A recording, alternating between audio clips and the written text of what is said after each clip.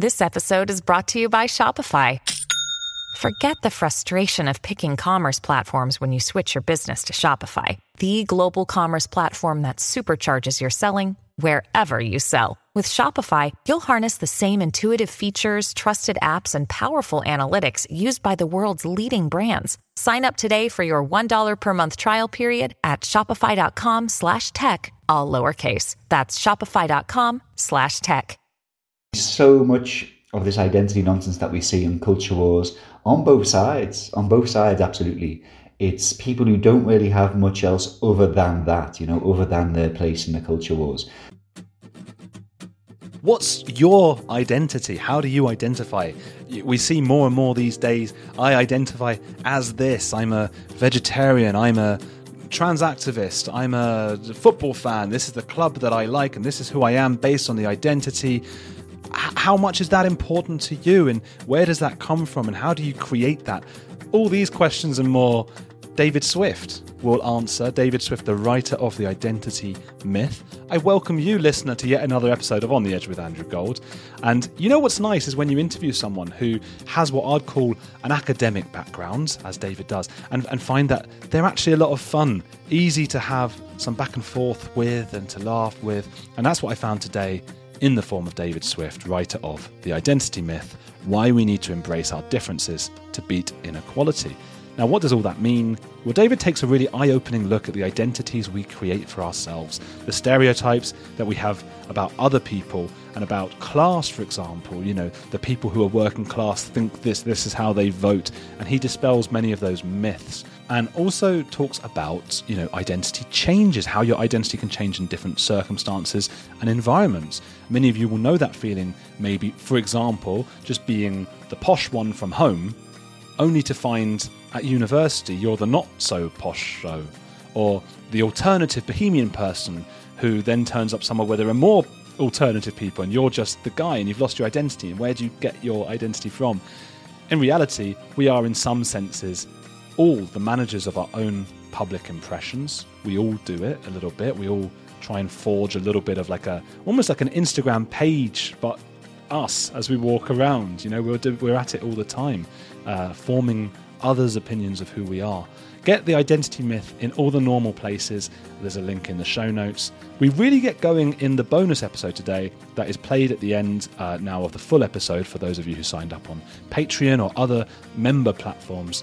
Thank you to my latest patrons, Louise R., Matt Cooper K., and Nick Foster. You guys are the engine of this thing. You guys help to run it. Thank you so much. You're very much appreciated.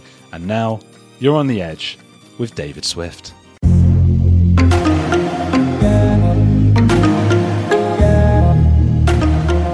Thanks for joining me. How are you doing? Now I'm putting on my voice that we're recording voice. Yeah, I'm doing pretty well, thanks, Andrew. Thanks for having me on. It's great to be here. You're very, very welcome. I want to start with, I've been reading your books, fantastic, and we'll talk all about that. Very clever words and stuff, but my brain kept up with it. Why do people, let's start with a sort of controversial one. Why do people pretend to be working class sometimes? Yeah, I think it's sort of credibility, really, isn't it? So I think in certain contexts, right, you want to have this added credibility. So say back in the day, this former MP, John Denham, said to me about how him and his mates, when they were at Southampton University in the 70s, they'd always go down to the local Labour Party and they'd all be dressed up as scruffy as possible, like worn jeans and stuff like that. And all the actual working class fellows who were members of the local Labour Party in the 70s would all be wearing suits and ties and the Sunday best and stuff, So back then, it was in that particular context where they felt they didn't have credibility as students and they wanted to maybe have some of that working class credibility, so that's why they might have. Nowadays it's a bit different, right? Because obviously nowadays people do this in all kinds of contexts, not just when they're down the local Labour Party. And I think something, I don't want to blame everything on social media and stuff like that, but I think it has a large slice of blame here because it's so important now, I think, to sort of project a certain image of yourself, whatever that be, but like a complex, nuanced, multifaceted image. And I think for a lot of, I think for some people who have an interesting backstory, they can say, oh, actually, my great grandmother was from Malta or whatever, and that can be their thing, how the great grandmother won the military cross or something. Not thinking of anyone particularly, by the way, but anyway. But for people who don't, people who don't have that kind of interesting backstory, they can just say, oh, well, I'm more working class than I actually am. So, yeah, I think the idea is that just being like boring old, straight white middle class man doesn't cut it anymore. It doesn't cut it on the internet. So everyone's got to have something of a, more interesting backstory than that. Do you think there's also a suggestion of like, however well I've done in my life, if I started from a lower position, it's even better? Yeah, definitely. I mean, I think absolutely everyone does this, doesn't he? No matter where they started from. I think there's the idea of, this is because of my own triumph, this is because of my own brilliance and my own hard graft, actually, yeah, and it's not to do with just luck or happenstance. But so, yeah, I think there's definitely an element of that too. I've definitely felt that, and it actually took me a long time to sort of almost come to grips. This is my sob story about coming to grips with being middle class, because I always remember sort of saying to my dad when I was like, I must have been a teenager, and I was like, Dad, are we posh? And he was like, well, you are. And I was like, oh, that's really weird that I'm a different thing to what my dad was. Because obviously, he came into some money and was able to send me to this posh school and stuff. And I've spent like years playing it down. And it's only getting into my 30s where I think, what is that? How stupid is that?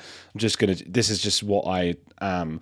But do you know what I mean? Is that thing? Because I guess I thought anything I did was like, well, you had a, middle class upbringing. That's what it was, Yeah. So I think there's two different things, though, isn't it? I think there's the sort of socioeconomic material element, which is one thing, and then there's a sort of cultural element as well. If that makes sense. So I think sometimes people, I don't know, either they maybe do find it harder to accept that they, maybe got a little bit of a lift up, and that's fine. People should just embrace that and come to terms with it. But then I think because there's also this sort of cultural cachet, with grafted and working your way up, or maybe just, as I was saying before, having a more interesting backstory. I think that's what maybe puts people off a little bit. Because definitely, obviously, this is a big thing, say, come from Liverpool, and obviously not being the most working class Scouser you'll ever see or hear. Even though it's not as though I, did go to a, fee-paying senior school or anything like that. I went to it was actually a fairly fancy state school. A lot of the Brookside actors went there, if you ever heard of Brookside. But no, it was a fairly sort of, non-paying school in Liverpool. But still, because there's this overwhelming imperative to be as working class as possible, it can be sort of tough to admit that you're not sometimes. One of my best old friends is from Liverpool. His name's Zach Goodman. Do you know him? I don't think, I did, hilarious. I met someone called Zach the other day, but I don't think it's this guy, no. Because I'm just thinking how many Zachs are there in Liverpool. I don't know. I always remember Zach lived on this place called Men Love Avenue, as in men love having you. And I thought that was a really funny street name. Quite near to me, in fact. So we had John Lennon, actually, his house was on Men Love Avenue. And it's fairly close to where I live. But yeah, it is an awkward name as well.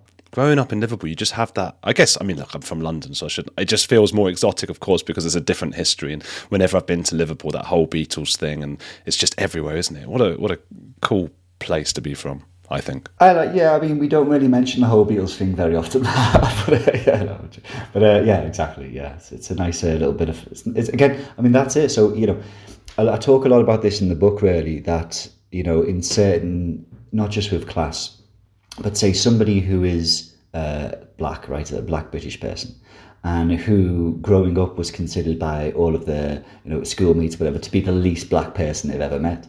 You transport that person to a different environment, and then suddenly they are the black person, because they have this whole sort of well of cultural clout and kudos to draw on. And likewise, if you're from Liverpool, even if you're considered to be like the poshest Scouser ever, non-Scousers don't know that, do they? So, you can be somewhere and then that's it. You're allowed to draw on this whole sort of well of cultural kudos, just like the biggest scally in our screen or whatever.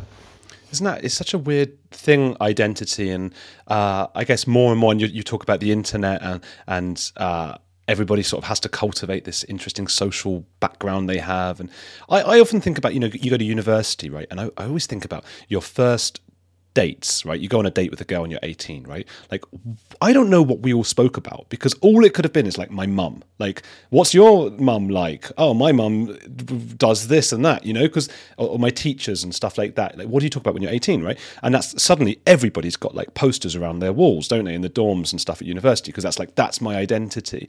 And is that what it is? Is it? What I'm trying to get to is it people who don't have that much to say who often have to sort of showcase an identity? I definitely think there's an element of that, yeah. I mean, so for example, lots of people who aren't on social media, right, or aren't on certain kinds of social media, and for lots of young people, that's the case, right? So my wife has a Twitter account because she's an aspiring academic, so she feels she has to, but she's not on there, you know. So she doesn't feel this constant pressure all the time to project this, that, the other. And so I think one of the problems of the internet and social media is that it allows for this complete detachment from who you really are, if that makes sense. So at university, for example, okay, people might not know you, so you can sort of lie and exaggerate to a certain extent. But ultimately, you are, you know, it's physically, your projection of who you are is connected to a human being, you know, at the end of it, if that makes sense, right? So people there's only a limit to how much you can exaggerate and mislead people and reinvent your life and your identity, because you are corporeally there, right? They can check that, you know, who you really are. On the internet, of course, that limit doesn't exist. You know, you can be whoever the hell you want to be.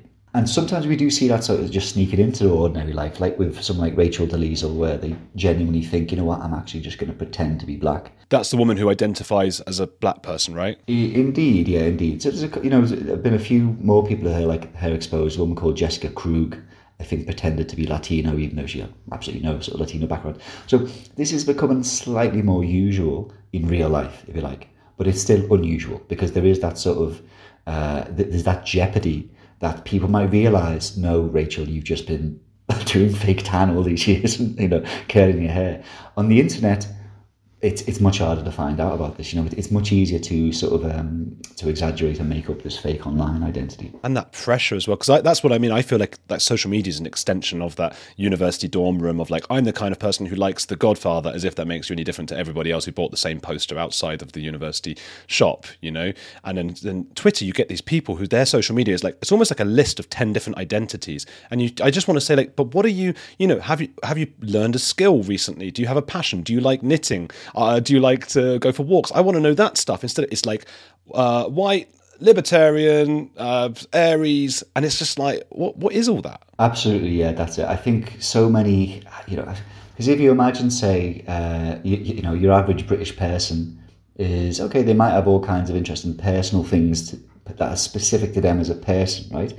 But, you know, if you are, say, your average white, middle class, LGBT Britain, then yeah, you got to have a bit more than that, you know. So if you can say, all right, but I'm really into this, you know, I'm a big ally, I'm a big trans ally or something, you know, or yeah, I'm, you know, really into BLM or whatever, and that's okay. You know, it's fine to support these things, of course, but keep it about them and not about you. You know, don't make it something about how cool or interesting or, you know, well-read or erudite you are. You know, make it about the cause you're meant to support, and don't make it about your own identity. But that's what we do. We make everything about our own identity, and I think like I think it's one thing to sort of pretend, maybe, let's say if we're talking about class, to pretend you're posher than you are, or pretend you're more academic than you are, or more something of, but to pretend that you're black or pretend that you're working class, because those are the perceived victims, there's something insidious about that, isn't there?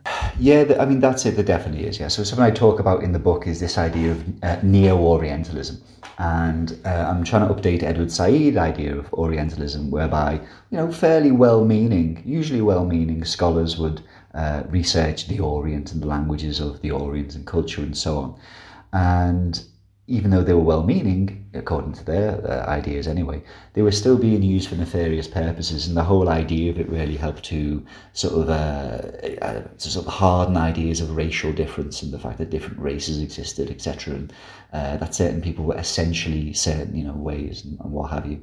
And yeah, I think there's something similar going on here. You know, if you think that there is something special or exalted in some way about particular groups of people, whether that's because you think they are particularly disadvantaged or because you think that they're just particularly cool and interesting kinds of people, or indeed a particularly sort of moral people who normally would do the right thing, whatever. I think that's a bit weird, frankly, because, you know, people are just people, and obviously some people are terrible and some people are great. And I think it is really weird to sort of exalt or put on a pedestal a particular group of people. Is this more common, this sort of fervent adopting of an identity? Is this more common among younger people? I'm just remembering Daniel Finkelstein, when he was on, he was talking about, you know, everyone talks about the Vietnam War and that the young people in America were so anti-war, but actually young people also the most pro-war as well. Like they have to, you know, it's an identity kind of thing. So does it happen more among young people? You know, it's really interesting because I think they've always been obviously really important. Well, not necessarily always, but certainly since the Second World War, we've had the growth of, you know, subculture and the importance of youth subcultures in particular. And obviously that existed for many decades before the internet and social media came around.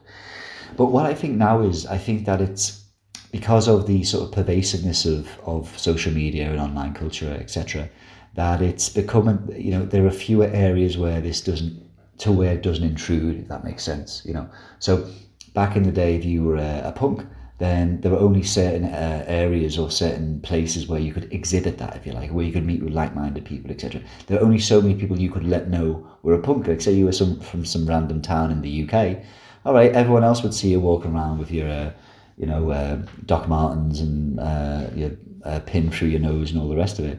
But actually, as no one else knew about, you know, that you were restrained to your particular community. But now with the internet, of course, there is no such geographic restraint. You know, people can broadcast this identity all over the world and constantly get involved in all these disputes that people are happening all the time. So yeah, I think basically the internet sort of expands the space for which people can get into this kind of thing. And also sort of polices it as well. So yeah, obviously, you know, lots of young people were very pro-war back in the day. Lots of young people today have sort of decidedly anti-woke views. But, and by anti-woke, I mean, I hate that word woke personally, but by anti-woke views, I don't necessarily mean culturally conservative views. Very often these people are definitely cultural liberals, but they just take issue at, you know, some of the new sort of shibboleths of the modern day.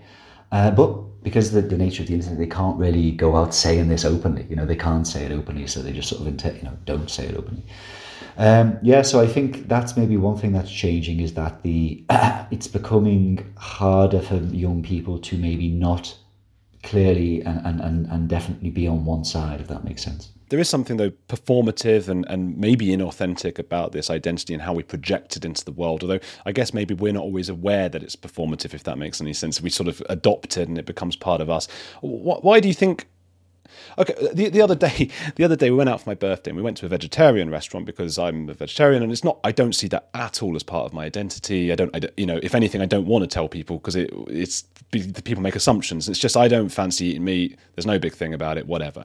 But we went with my family, and my stepmom, I hope she doesn't mind me saying, I love her, she's fantastic, but she kept saying, looking around the restaurant and going like, yeah, exactly the kind of people you'd expect here, look at them. This person is an archetypal person of the type of person you'd expect here. And it was sort of nagging at me. And I was just thinking, why is this winding me up so much? And why is she obviously so uncomfortable that she's got... What is it about identity that's winding us up so much? That's it, isn't it? That's it. Because you would think on the one hand...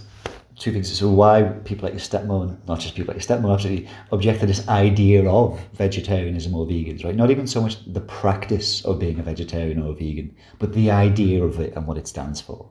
And indeed, likewise, many vegetarians and vegans can't simply adopt the practice of being, be vegetarian and vegan. They have to tell everyone about it, and they have to actually go from simply, it's not just about what they eat in the diet, but indeed it is for many of them like a lifestyle and a thing to belong to. So that's it. I mean, I wish clearly there's no one definitive cause of this, I don't think. One of the big themes of the book actually is that there's this increasing divergence between sort of material circumstances. So say things like income, wealth, the colour of your skin, your sexual orientation, things that you're sort of born into or born with, things that are real to you that you can't just easily change. And then this sort of cultural, political, ideological superstructure, as Karl Marx called it, whereby, so the material reality is, I don't eat meat.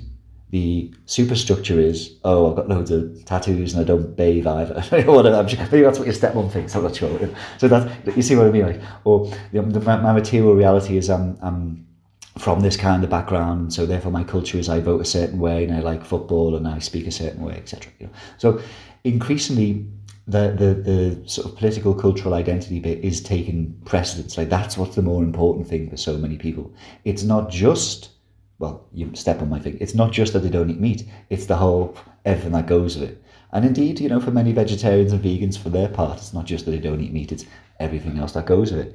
And I don't know why this is. I mean, as I said, I think because until fairly recently, we were limited in the number of people that we could convey this to, right? Whereas now we're not. Because of the internet, you can become the world's most famous vegetarian if you're annoying enough, probably. Or indeed, the world's most famous anti-vegetarian people. There's almost certainly a media career to be made, if there isn't already, by someone who's just become like this viral anti-vegetarian person. I don't know.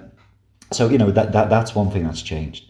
And also, again, I think business have clocked, basically, that there's lots of money to be made, not just from, say, the fact that lots of people don't eat meat, like with Greggs and their vegan sausage roll, right?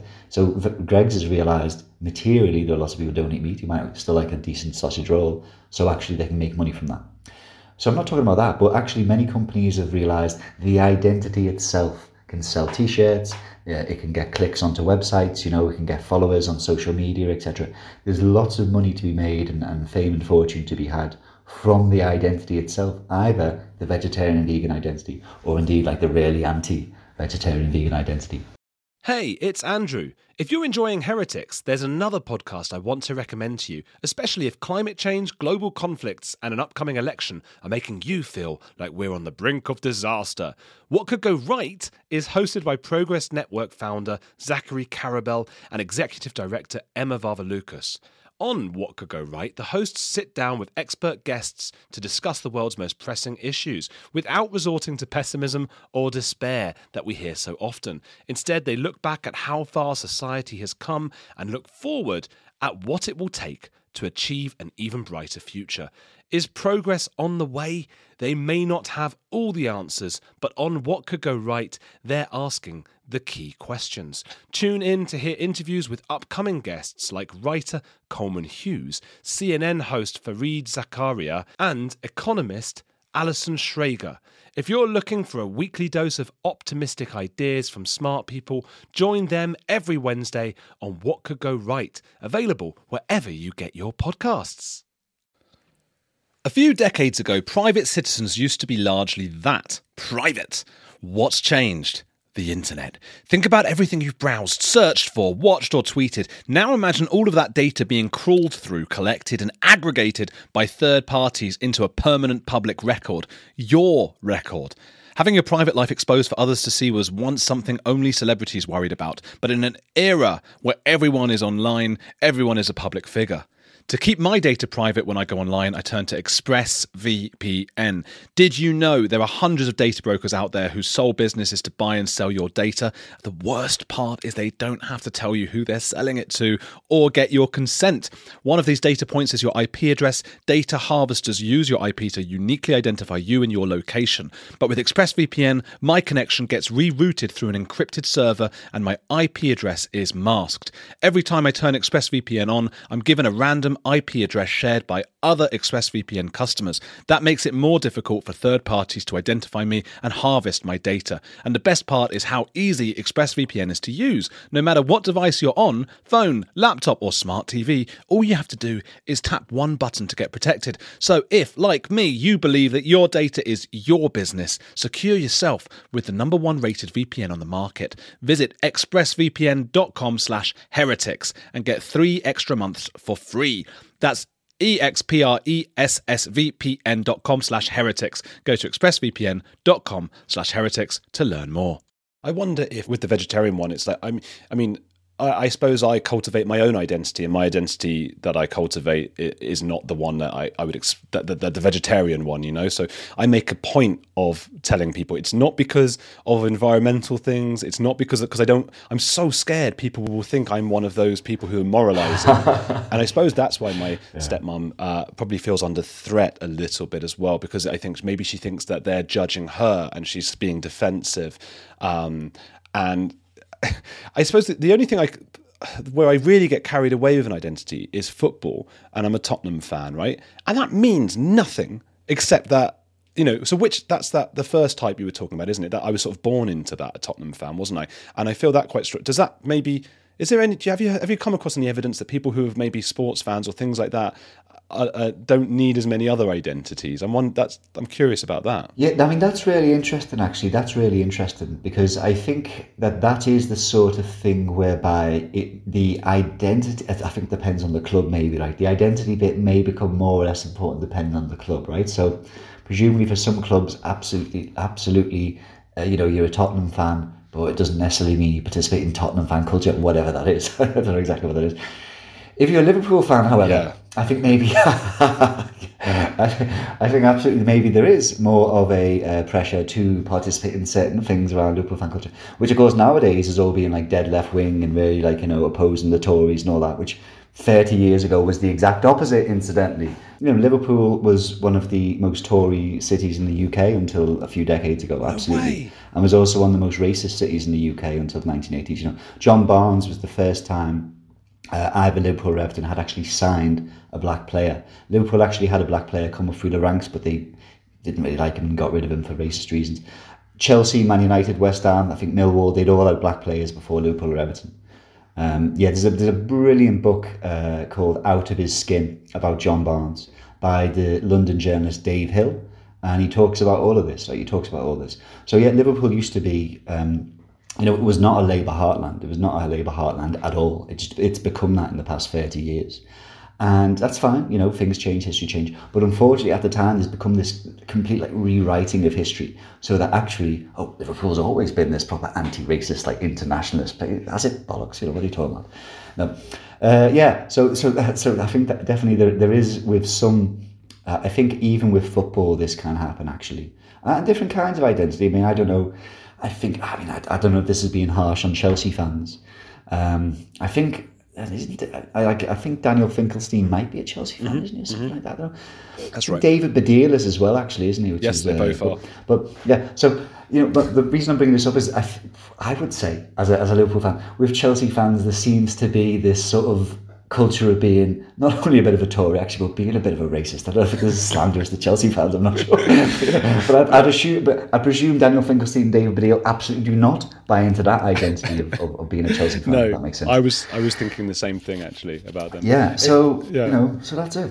Yeah, it is funny, though, how that so it's the only place where I see myself as in a tribal place. I guess when I was a kid, I had to go to schools to learn Hebrew as a Jewish family kind of thing, and I hated it. I hated any kind of tribe mentality, any kind of we're this group and that's that group. And yet football I have started as well, because me and my dad, we're those people at Tottenham who get talked about a lot when we go to the games, who leave, or at least used to leave, a few minutes before the end. Now, the reason for that is because the traffic outside of the Tottenham stadium is notoriously horrific, and leaving 3 or 4 minutes early is the difference between, it's an hour and a half extra traffic. If you get after those few minutes, that's another hour and a half. And at the end of the day, we had my little sister we had to go and look after. We had things to do that were more important. So we got to watch most of the game, and we left a couple of minutes before the end. And you'd leave, and you'd get people who don't know you, and they're going, "Leaving before the end, are you? You're not a real fan." And it's almost it's laughable. What is that tribal thing they have? Well, I mean that's it. So it's going back to what we've been talking about at the start, right? It's everyone's got to have something.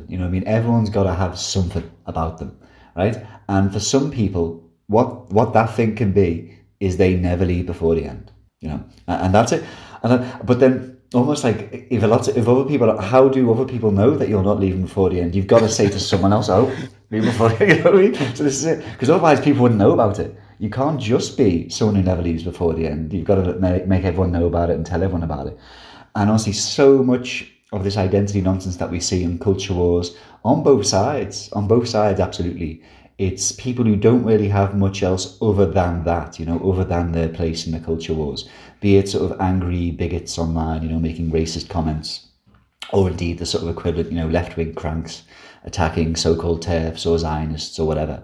I'm a big believer, and I say this in the book, that if it wasn't for sort of financial problems, material problems, constraints of money, a lot of the sort of cultural war, hate, that we're living through now wouldn't be there, basically, wouldn't be there. If so many things like mental health services were better funded, if the welfare state was better funded, if there were more jobs and things like academia and media and all kinds of stuff, people would have something else. They would have something else in their life other than being this culture warrior on the internet. Oh, so it comes from, to an extent, just people with nothing in their lives, and you think that so the state should somehow sort of help. Well, I mean, I don't know. I mean, it depends what we're talking about. So it's not necessarily people with nothing in their lives, but I definitely think it's people who think they need something other than what they've got, and indeed who might need something other than what they got. And it's whether the state should help them or not. It's more the idea that a lot of this stuff, a lot of this anger and hatred, this desire for like this competitiveness and this desire, like, I've got to have something.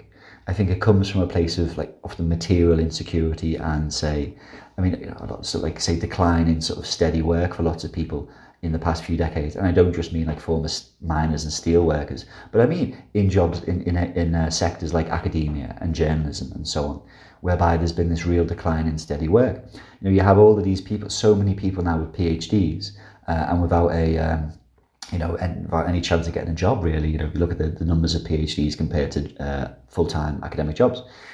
And one route to go down is to try and make money out of being an author and trying to sell books based on this. But yeah, another thing is, right, if I've got all this great education and maybe not much to show for it at the end of it, I can at least use this by being a troll on the internet or something. That can be my thing. That I can just attack all these so-called Tories and I can rage about Keith Starmer and all the rest of it, and then that can be my thing. I can be a troll on the internet. I was just going to say, I think Joe Biden, Joe Biden, he's this, things aren't necessarily going well for him so far, but he's this classic sort of one of the last New Deal Democrats, if you like. It's not as though he doesn't believe in the importance of cultural issues, he does, but ultimately he's focused on class. And I think his big bet with his quite, ambitious legislative programme, which is sort of stalled now with the failure of the Build Back Better Act he wants to pass. But so much of the stuff that he did pass last year in terms of the coronavirus bailout and in terms of the infrastructure bill, he's betting that he can solve this, culture war tearing America apart by stuffing people's mouths with gold, basically, as Nye Bevan said of the NHS, by just giving loads of money, by federal largesse to turn on the taps of spending and hopefully help things that way. I hope it works out for him. I'm not sure that it will, but I'm definitely sure that you could really decrease the number of sort of certainly in terms of left-wing hate on the internet, right? There'd be a lot less left-wing hate on the internet against like TERFs and Zionists if there were just far more jobs in academia. I've got no doubt about that. That's a really interesting thought. I hadn't thought of it that way. I just thought of it as I see the sort of them not having much to do aspect, and I hadn't gone that far. And I've been reeling off a lot of examples of people that I'm bitter about in my life, I think, like the Tottenham fans or whoever else. So I guess I'm hoping that listeners as well will relate and go like, yes, I know someone just like that in a different thing. And I'm thinking of like as well, as you said, the left-wing thing. I fell out with an old friend of mine, a girl I knew in Argentina, who just was like probably. I mean, I don't like to use the word privilege because it's just such a it's almost it's reductive, isn't it? But it was ridiculous. She's a woman in her like mid-30s, never had to do a job for more than like a couple of weeks in her life. Just sort of lazed about basically, and then suddenly had these like extremely left-wing views and was like shouting at other people and stuff. And I just thought like, yeah, she had nothing to do. That's what was going on? Maybe. Maybe, because there's always been, say, in the past 150 years in UK politics, there's a big thing called the Primrose League in like the middle of the 19th century, or the second half of the 19th century, when middle class women would really get involved in politics and political activism for the Tory party actually, and an element, or even you'd have like middle class visitors who go to like the East End and stuff and try and help people and all the rest of it. So. Yeah, there's always been an element of maybe people who are sort of financially secure themselves and don't have that much to do, who can really get involved in a particular cause, like religion as well, or like anti-slavery movements or pro-temperance movements or whatever. So there's always been that element there. But again, sometimes I think it's not so much not having something to do, but it's about, feeling that they don't have status, they don't have requisite status in terms of what matters to them. So simply being rich and having a few quid in the bank or whatever sometimes that's just not enough status anymore for people, and they think, oh, I'm this middle class privileged white woman. That's a problem, maybe, they think anyway, according to our cultural hierarchy. So, okay, I'm not going to do a full Deliesel and pretend to be black. I'm not going to pretend to be bi, which you could just do and say, oh yeah, I'm bisexual or I'm genderqueer, even if you've got a heterosexual monogamous relationship. Lots of people do that. So do you think I'm going to become this really angry class warrior on the internet? Because if I can't change my demographics, at least I can, be really sort of extremely left-wing or what have you. And definitely I know a couple of people like that, and, I feel sorry for them in some way because they can't quite accept that just being this, middle-class white girl is fine. It's fine, it's more than enough. In fact, just being a regular woman is still pretty shit. I say this in the book as well. It's fine to just be a woman, even if you are a middle-class, white, cis, heterosexual woman. You still have to deal with loads of shit, and you don't have to either make up some other element of your life. You don't have to pretend to be something else. And nor do you actually have to become this, extremely outspoken left-wing person to mitigate for the fact that you're this middle-class white cis woman. No, it's fine to just be a middle-class white, heterosexual woman. That's sound. You don't need this other identity either, whether it's a demographic identity or a political one. Just be happy being you, I think. I like that phrase, charity starts in the home, because there's so many people I've known and I've lived with who have just been horrible at home, not done any of the washing up, and just let me do it, and been mean and impolite and whatever, and then they've sort of made up for it with these sort of social causes that they talk about. I mean, this woman, I should just say, this particular woman said that after the George Floyd stuff. She said there's a Holocaust happening in America right now, and they're committing genocide against people of colour. And I was like, oh, right, okay, well, you can't really, where do you go from there, Well, that's it. I mean, you got to think, does that person really believe that? Or are they saying that for themselves, for the reaction that will generate in other people to whom they say it? And if that's the case, that's pretty crappy, really, isn't it? Because, you're using the suffering of sort of black people at the hands of the police in America to say something about yourself and make something about yourself, yeah.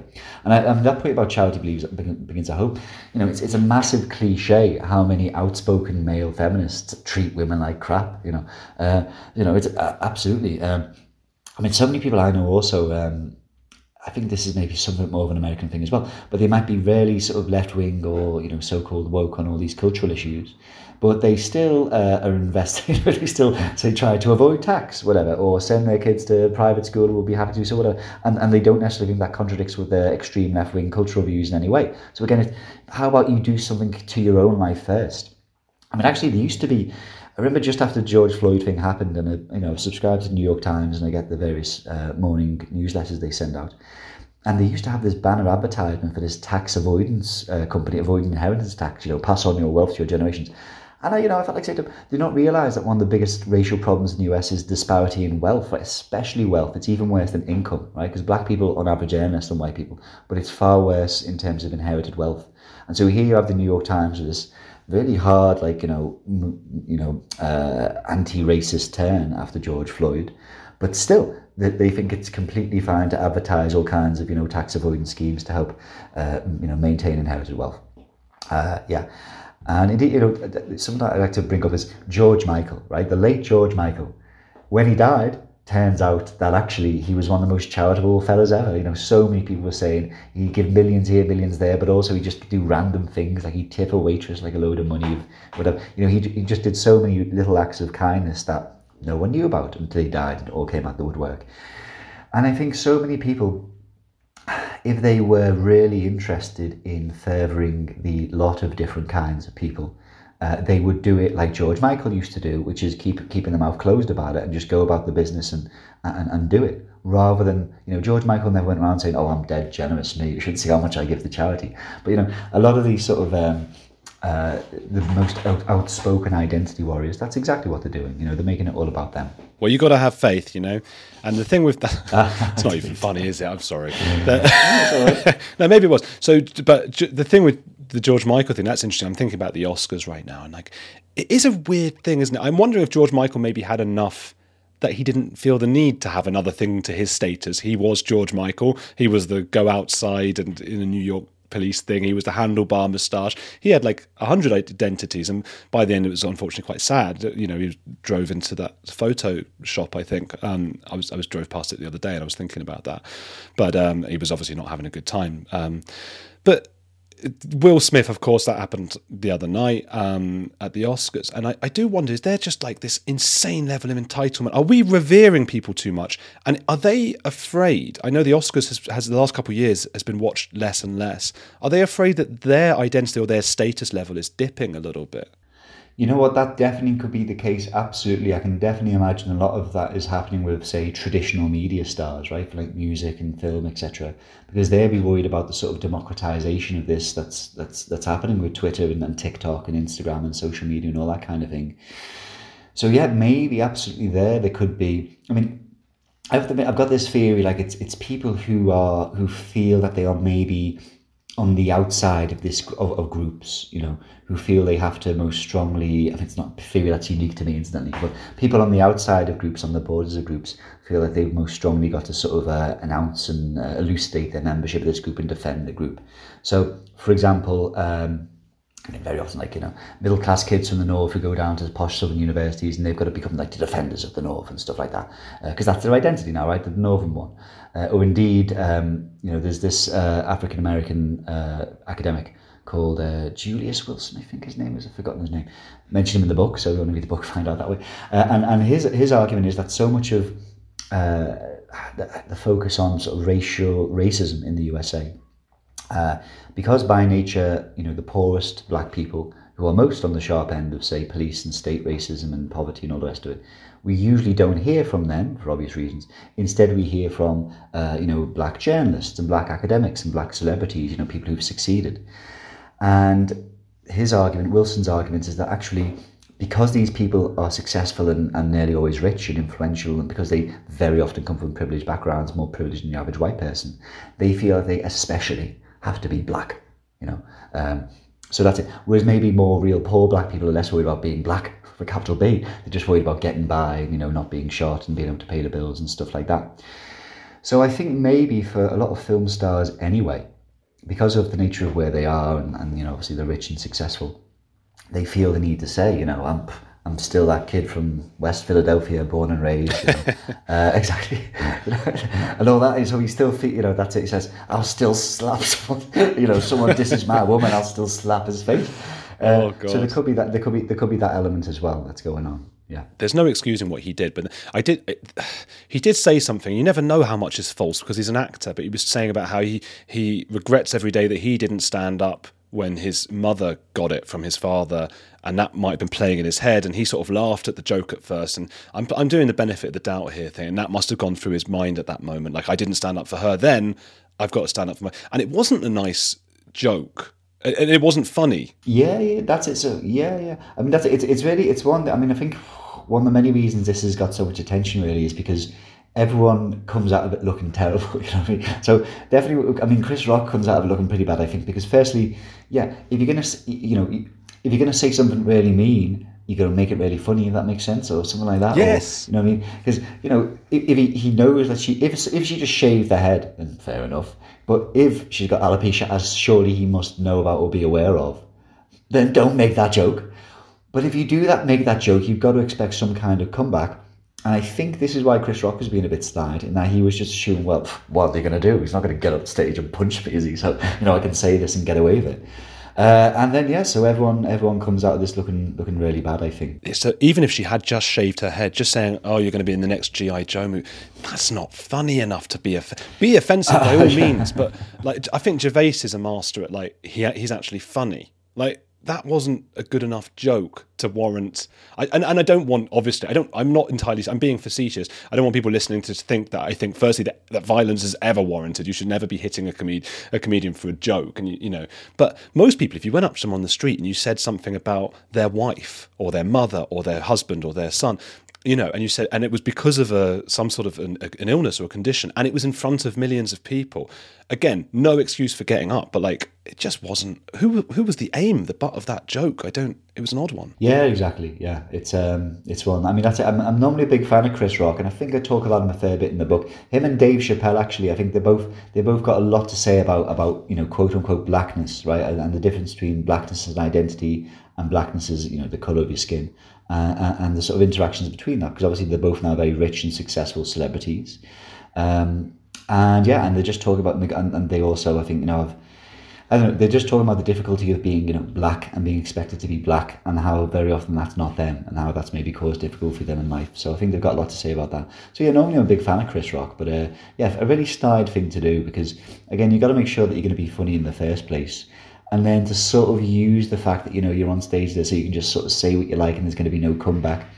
Yeah, it's an awkward thing to do in the first place. And obviously Will Self reacted terribly. So, yeah, everyone looks like a fool, really. Everyone comes out of that bad. And you're look, you don't judge someone's entire career well, at least in Chris Rock's case, I mean, it's a bad joke. Okay, well, let's see what his next one is. But the Will Smith thing, I don't know. Like, people are saying they might have scripted that, but you think, well, what did Will Smith, who just won an Oscar that night, have to gain from that? Especially because he trades off of that whole reputation as like the good guy who doesn't swear in his songs. Well, exactly, yeah, exactly. So I can't see it going well for Will Smith in the future, because that's it. Especially this is the way these things, the way there's like if people, there's a phrase here where people basically, they don't deal with something well at first, so then they overreact afterwards or something, like when, who was it, like Decca Records, whatever, didn't sign the Beatles and then signed all the crap for the 60s, like they were devastated this and that. So I think because there was no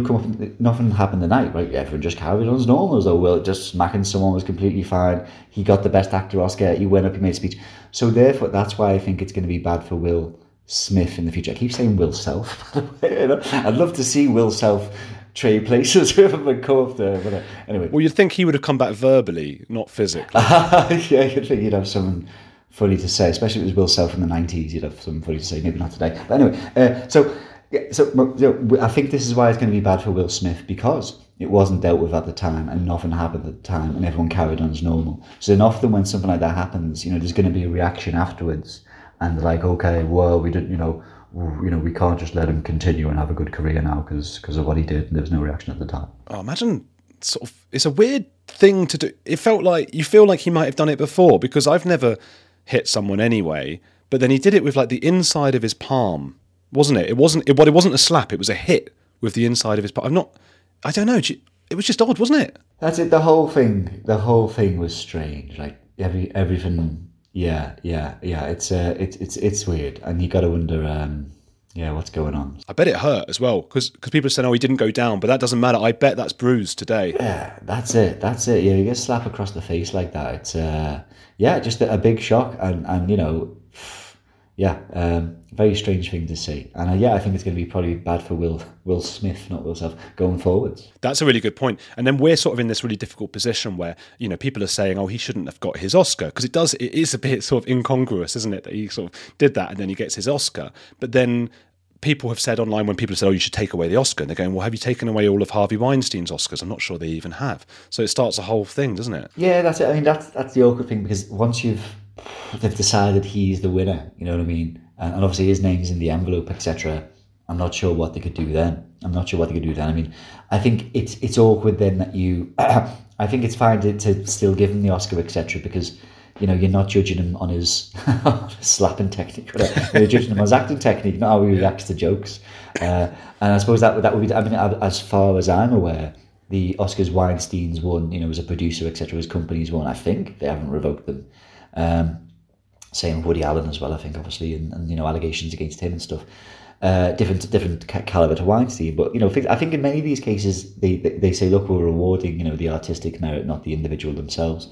So definitely, I think give him the Oscar, but maybe even don't let him come on stage to collect it. Maybe ask him to leave, have him just walked on stage and smacked one of the presenters. Maybe say, could you leave now? Actually, you made a bit of an arse of yourself. Because then, I think that is then saying to people, do as you please. If you're a big name star, do as you want, and there's going to be no comeuppance for it. So yeah, maybe don't take the Oscar away, but maybe just have someone else collect it on his behalf or something. I am starting to have, as I get older, a little bit, and I don't know, I hope it doesn't come from bitterness, but a little bit, I'm fed up with reverence for celebrities. I'm fed up. I'm tired of it. And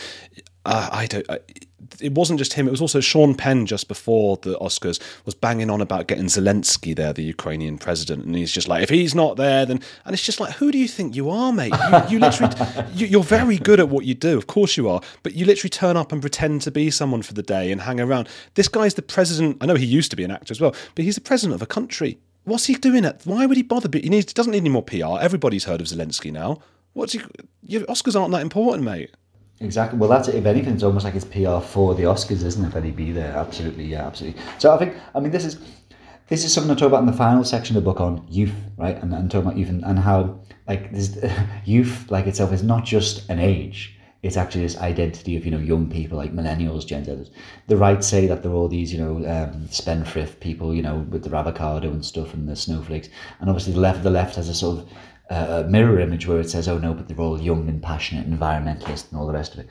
And I think one thing is, unfortunately, I think true, is that there is for a lot of young people this real focus actually on being famous and being a celebrity for its own sake, like in and of its own sake, quite possibly because they see the kudos that these people have, and they think, oh, if I was someone like that, then people would listen to me and then I would have authority and self-respect and stuff.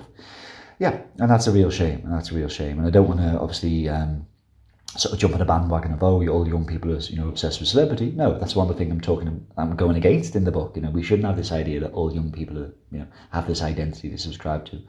But certainly, I think lots of young people really want to be famous. Just like for anything, for whatever. Like it doesn't mean how it happens or whatever, just for whatever reason.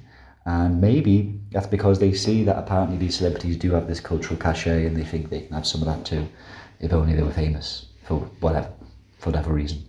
It is that thing. And then maybe that's why I'm getting, as I'm older, I don't want these people to tell me anything anymore. I don't want to know what they think unless I'm a particularly big fan. I want that to just be, and that's maybe, we're getting more, as you talked about the democratization of the internet, you get more of these sort of random people who you can follow. And I follow a few YouTubers who I might like and I'll listen to what they say. And it's not like in other news sources. I like that kind of celebrity. Those people, nobody, I go on this guy Sean Atwood's show once a week. He's got 700,000 subscribers, right? But my family don't know who he is. Most people don't. He can walk down the street, nobody knows who he is. And he's not in our newspaper sort of invading our spaces. I feel like the celebrity is almost like a relic. Do you know what I mean? It's like an old, something in a couple hundred years, they'd be, they used to just like, somebody would like pick people and put them on TV and stuff rather than them doing it themselves, Yeah, absolutely. That's it. Yeah, I mean, and that's it. And I think, if people like Sean Atwood or, many people who have come into prominence through podcasting or, on YouTube or whatever, or blogging or, again, stuff like now with like the war in Ukraine, for example, and people who are knowledgeable about war and, but suddenly they're coming to prominence and you think, okay, but that's for a specific good reason, right? So it's not about this broader idea of they are a celebrity and therefore they deserve respect or to, be some kind of, they deserve an audience. No, they're gaining an audience in a particular way through their own hard work. Yeah, I mean, I think that's definitely something that the idea of gatekeepers, gatekeepers who would decide who gets to become famous, etc. Obviously that's breaking down now, and yeah, maybe that is something that we'll look back and think was a bit bizarre, a few decades from now, quite possibly. I think so. I hope so. I hated that. After getting my documentary on the BBC, I hated then having to I was then paraded in front of other middle class probably left-wing woke, I'm just, and I'm being maybe unfair, assistants at the BBC, and I had to go to these meetings and sit with these people who looked at me with utter just contempt. They hated me because I wasn't cool in that point in time. My particular identity I don't think was cool to them, and I thought what? Because you applied for this job because your auntie works at the BBC and now you get to decide all this. You're the gatekeeper now. It just seemed so unfair. It's why I started the podcast. Yeah, absolutely. Yeah. I mean, I have similar bones to pick about certain journalists, whatever, and I'm just thinking, you did an internship once, and right now you have this exalted position. Whatever. It's like personal bugbears I have with certain journalists. So. I don't want to go too far. I want as much bitterness as possible on the podcast. It can't just be me. It has to be equal. We can I'm trying. Identify as bitter people. Speaking of which, should socialist graduates or people who are progressive-minded stop complaining that you mentioned a blogger, for example, in your book, who was saying that I've graduated, I've got all these degrees and stuff, and there are no jobs that will take me. What's really going on? Yeah, it's really tough, isn't it? It's really tough because one of the things I talk about is, yes, just because class is changing and wealth is changing, and opportunity and all the rest of it, fair enough, absolutely. However, that doesn't mean that, being a young, sort of stressed out, indebted, private renter millennial who can't get sort of steady work, it doesn't mean that that's the end of the world, right? So there was a book that came out a couple of years ago in America and the UK, Can't Even, by a woman, Anne Helen Peterson. That's a decent book. But she talks about millennials as though the experience of someone with a degree, at least one degree, trying to get work in a very competitive industry, living in an extremely expensive city. She acts as though that is universal to all young people, even though she admits that only 39% of American millennials have a college degree. Yeah, in the UK, it's even lower, right? Even nowadays, in 2022, only 40% of 18-year-olds go on to full-time university study each year. So, the experience of having loads of student debt and sort of being overqualified for what you're doing and not being able to get sort of steady work and having to constantly graft and pitch and apply, it's crap. It's absolutely crap, not being able to own a home and paying loads of money in rent. But this is not, there are so many young people for whom that is not the case. And so I think for lots of people, it's the distinction between not just the material circumstances that they're in, but how this clashes with their political, cultural, ideological conception of themselves and where they thought they'd be. So if, for example, I think generally the modern world and social media, etc., it makes people angry, it makes them jealous, etc. Not always. It depends where you thought you'd be and where you want to be. So, for example, lots of people, say if you have a steady job as a mental health nurse in Wigan, for example, I'm just thinking of someone in particular, and then actually social media for you, rather than this thing that makes you incredibly jealous and envious about how better everyone else is doing, it can allow you to talk of all of these kinds of journalists and academics, and it can allow you to have this sort of second life online where you're actually this sort of post-liberal intellectual rather than just the mental health protection. But the key thing is you're happy with your original life. You've got your wife and your kids and your family and your steady job and your house. So the internet and social media allows you to do other stuff. But for so many people, it's the opposite. It's like, I've got my PhD, I can't get a job, I'm paying ridiculous amounts of rent living in London or Brighton or wherever the hell it is. I thought I'd be doing this, that, the other. And I can see all these people on social media, many of whom I feel don't deserve to have this prominence or whatever, and look at them, they're doing so well. So yeah, I think one of the problems is for a certain type of young person is that they've been sold a fob, or whatever the hell the phrase is. I don't know what it is. It's like sold a something, isn't it? Maybe one of the listeners can tell us. So it's when you've been, sold a dream that's not going to happen, basically, and that's a problem with the economic system. False dawn. No, continue. False promises, I think, something like that. False promises, definitely. But there's also like sold a sop or so, I don't know, whatever. Anyway, so there's problems with the broader economy, and there are problems with, say, particularly with certain sectors like journalism, media, academia, etc., politics as well, for insecure work and abusive practices, absolutely. But then I think, this is not true for everyone, right? This is particular for some kinds of people. Yeah, you point out in the book that it's often not the case that they can't get any jobs, it's that they can't get the exact kind of job, the very particular job that they studied for and wanted. Yeah, exactly. And obviously that's really crap, that's really terrible. But I don't think that by its, I think that's like the situation that certain kinds of people are in. And I don't think we can or should extrapolate from that and say, this is a broader generational thing.